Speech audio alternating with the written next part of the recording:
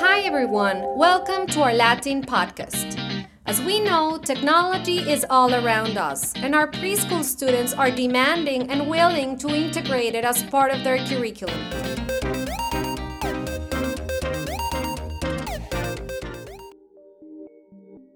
Hola a todos, ¿cómo están, audiencia? Bienvenidos a esta sesión de Latin Podcast. En esta ocasión estoy muy contenta de poder platicar con Miss Laura Montemayor. ¿Cómo estás, Miss Laura? ¿Cómo estás, Perla? Pues muy contenta también de estar aquí contigo nuevamente.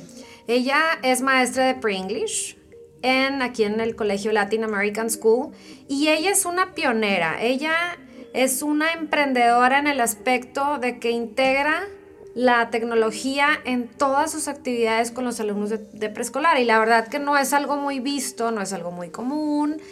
Sin embargo, ella se ha dado a la tarea de investigar de la importancia, ha ido a muchos cursos, constantemente está en actualizaciones y veo tus historias en Instagram, tu Twitter, y veo toda la innovación que estás haciendo con estos chiquitos. ¿De cuántos años tienen? Tienen 5 años, son niños muy pequeños, pero realmente, como dices tú, pues nos ha llevado a incursionar y a implementar nuevas tendencias en el área de la educación. Sabemos pues que la tecnología está viva alrededor de nosotros en todas las actividades que hacemos en el día a día, y pues estos pequeñitos alumnos de preescolar demandan ya la integración de ella en sus actividades diarias.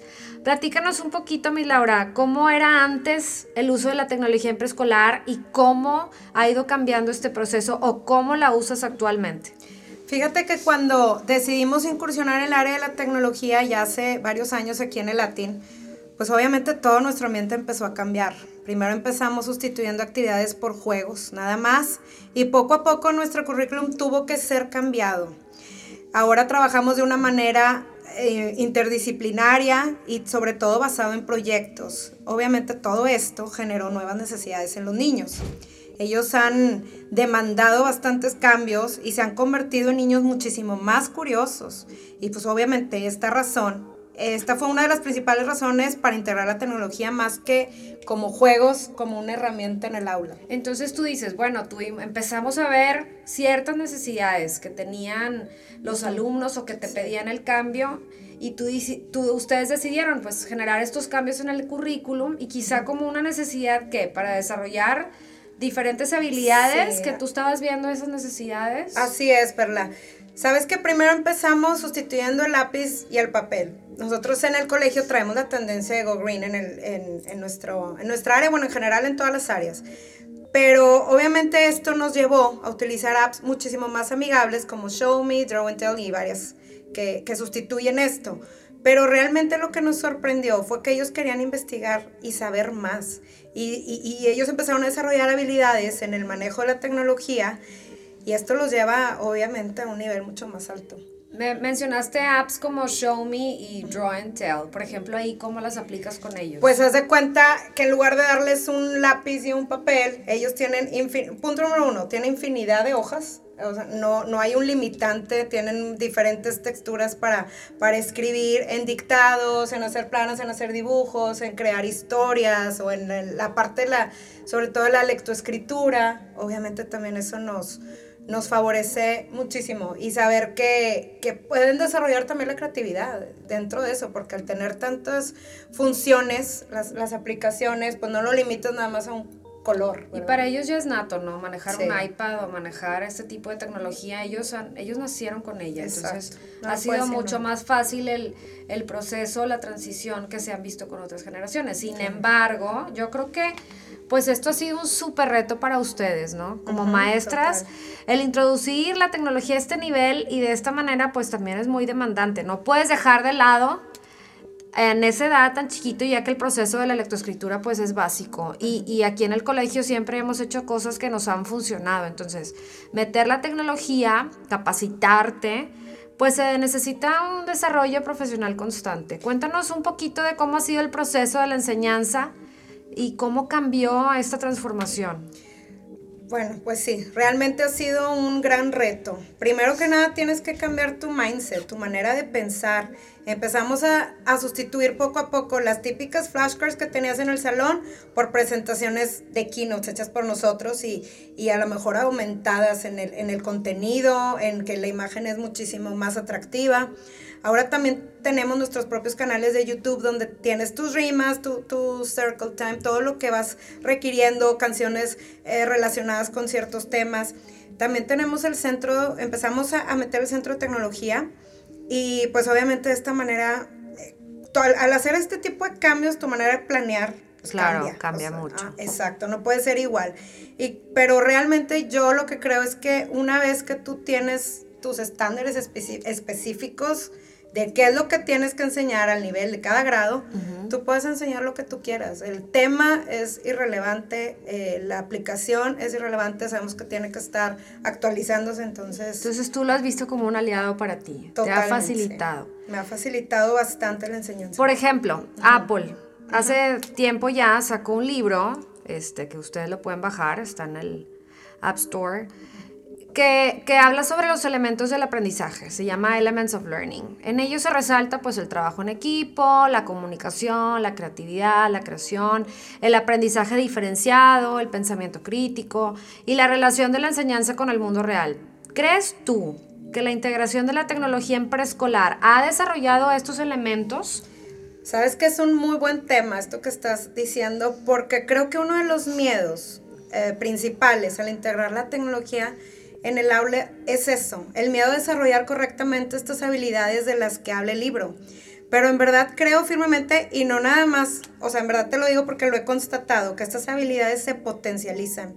Empezando por el aprendizaje diferenciado. Hemos logrado alcanzar cada necesidad de cada alumno, que realmente es lo que se nos está pidiendo como maestros del siglo XXI. Fíjate que a mí ese es yo creo que uno de los elementos más importantes al ver este libro y lo he analizado, lo he estudiado, esa parte del aprendizaje diferenciado pues es complicado, no a cualquier maestro se le hace sencillo, hay veces que te gana el ritmo de trabajo, el día a día, sí, los planes de estudio, etcétera.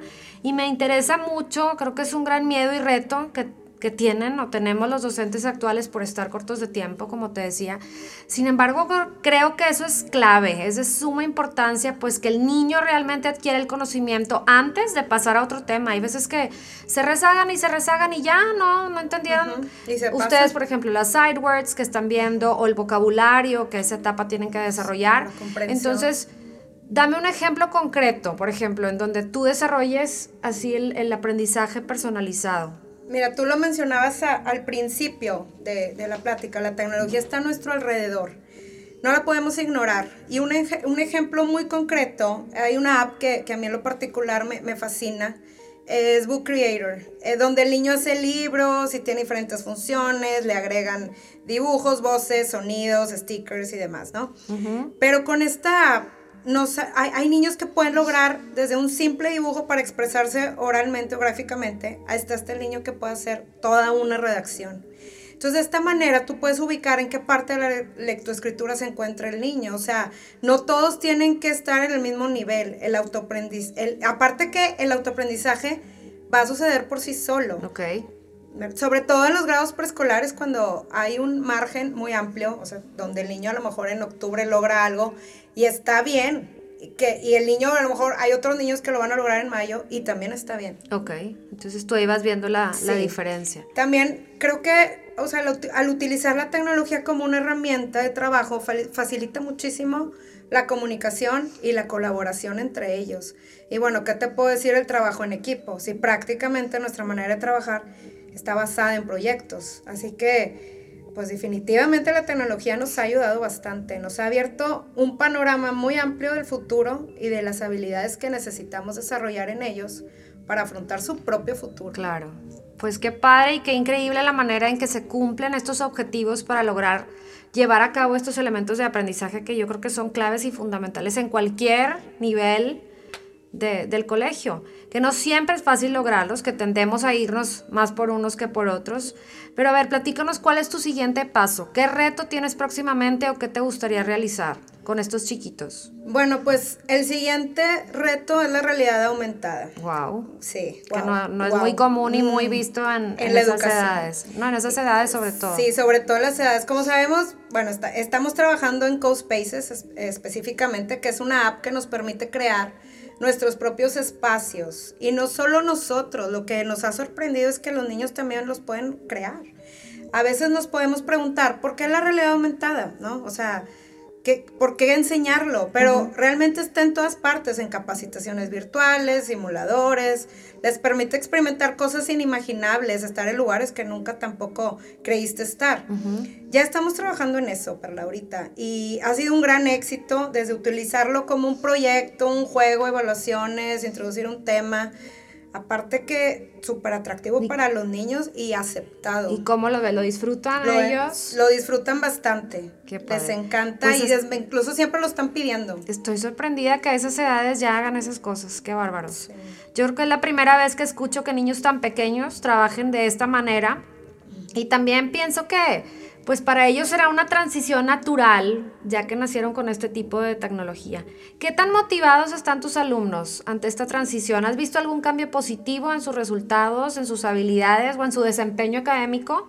¿Cómo te explico que están más que emocionados? Constantemente me preguntan por más apps de realidad aumentada, por querer conocer diferentes maneras de incursionar en este mundo de la tecnología. Y los cambios han sido obviamente muy relevantes, ya que vemos un gran avance en ellos. Los niños que solían estar rezagados, pues al darle más herramientas para desarrollarse. Y sabes que también algo que me llama mucho la atención, que pocas veces como maestros pensamos en esos alumnos sobresalientes. Okay. Y al contrario, o sea, yo creo que esos alumnos sobresalientes nada los va a detener. No tienen límite y su aprendizaje sigue siendo, como te decía hace rato, pues el autoaprendizaje, que también creo que es una tendencia que ahorita... Y los niños que a lo mejor estaban muy calladitos o que no preguntan sus dudas. Exacto. ¿Tú cómo has visto ahí el cambio en esos tipos de niños? Pues realmente también lo que sucede mucho es el aprendizaje entre ellos. Okay. Entonces, hay niños que son, como dices tú, más tímidos, más que les cuesta más preguntar, pero obviamente entre ellos tienen esa confianza y se pueden acercar. Entonces lo que imitan y lo que ven en el otro, ellos también lo quieren hacer y el otro le ayuda. Entonces se trabaja de una manera, pues la verdad, increíble. Qué padre, qué padre. Quiero andar un poquito en el tema de la recepción. Esto me quisiera saber un poquito más de este tema. ¿Qué han tenido tus compañeras y los padres de familia de estos niños? Porque pues veo que se comparten muchas cosas por CISO a los papás. ¿Qué comentarios te han hecho ahora tus compañeras? Tú estás muy en pro de la tecnología, sí. Tú eres la head teacher y planeas, ¿cómo has visto la recepción de ellas? ¿Cómo han ido cambiando poco a poco el mindset? ¿O en claro. qué has tenido que hacer tú? Como para ayudarles a otros docentes a que hagan lo mismo. Fíjate que es totalmente normal. Incluso yo también sentí ese miedo o esa, un poco como frenarte en el tema de incursionar en la tecnología. Todo cambio da miedo. Claro. Pero obviamente al ver todos los beneficios, al estar compartiendo, al mostrar testimonios de los niños, de sus opiniones, al ver a los padres de familia súper entusiasmados, participativos, nos motiva bastante y nos da claridad para seguir en este camino, porque ves a los papás que se sorprenden realmente con las cosas que pueden lograr o cómo la enseñanza se ha hecho muchísimo más práctica y más fácil y más al alcance de cada niño. Por ejemplo, los papás nos comentan mucho que las habilidades para el manejo de la tecnología de los niños y la manera en que ahora solucionan los problemas, pues ha cambiado.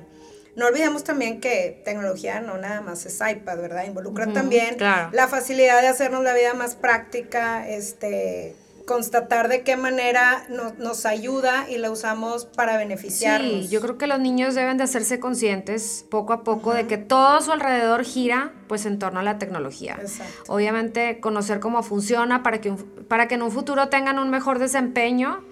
Sin embargo, también creo que es importante que no debemos dejar de lado la parte socioemocional, sobre todo en los niños pues en todas las edades, pero niños de preescolar, pues que están forjando mucho sus emociones, sus sentimientos, ¿qué están llevando a cabo con respecto a este tema o qué piensan hacer en este tema tan importante para la sociedad actual?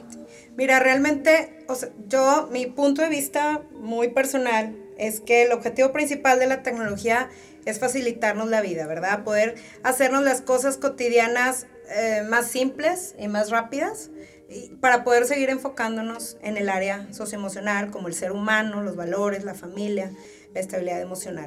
Entonces, pues yo creo que, sin embargo, si mientras existe un equilibrio y nosotros estemos muy al pendiente de esa parte, pues no tenemos nada que temer ni de qué preocuparnos. No tenemos que escoger entre una cosa u otra. Tenemos que tener muy en claro que nosotros somos esa inteligencia, nosotros mismos la creamos y a nosotros está utilizarla a nuestro favor. Claro. Pues te felicito porque veo tu gran trabajo que estás haciendo. Gracias. Veo cómo estás constantemente investigando, que no te quedas con las ganas de hacer nada, que les muestras a los niños lo más nuevo, que los papás también tienen muy buena recepción y qué padre que tus maestras también están tomando tu gran ejemplo y sé que vas a llegar a hacer muchísimas cosas y que pues estos niños en un futuro van a trabajar de una mejor manera y que todos estos elementos del aprendizaje se están ya desarrollando a tan temprana edad. Muchísimas gracias, Miss Laura, por tu presencia aquí con nosotros. Déjanos tu Twitter. Bueno, aquí lo vamos a dejar en los comments. Lo dejan y mi Instagram. Sí, síganme para que comparta con ustedes varias estrategias y actividades que realizamos aquí en Latin American School. Y muchas gracias, Perla, por invitarme y por poder compartir esto con la mayoría de tu audiencia. Ya saben, cualquier duda, ella tiene muchos ejemplos de actividades de math, de lectoescritura, de science, etcétera. Entonces no duden en escribirle, en contactarla para que les dé opciones de apps o de proyectos específicos que sé que les serán de gran ayuda. Muchísimas gracias a todos y nos vemos en nuestra siguiente sesión. Bye. Bye.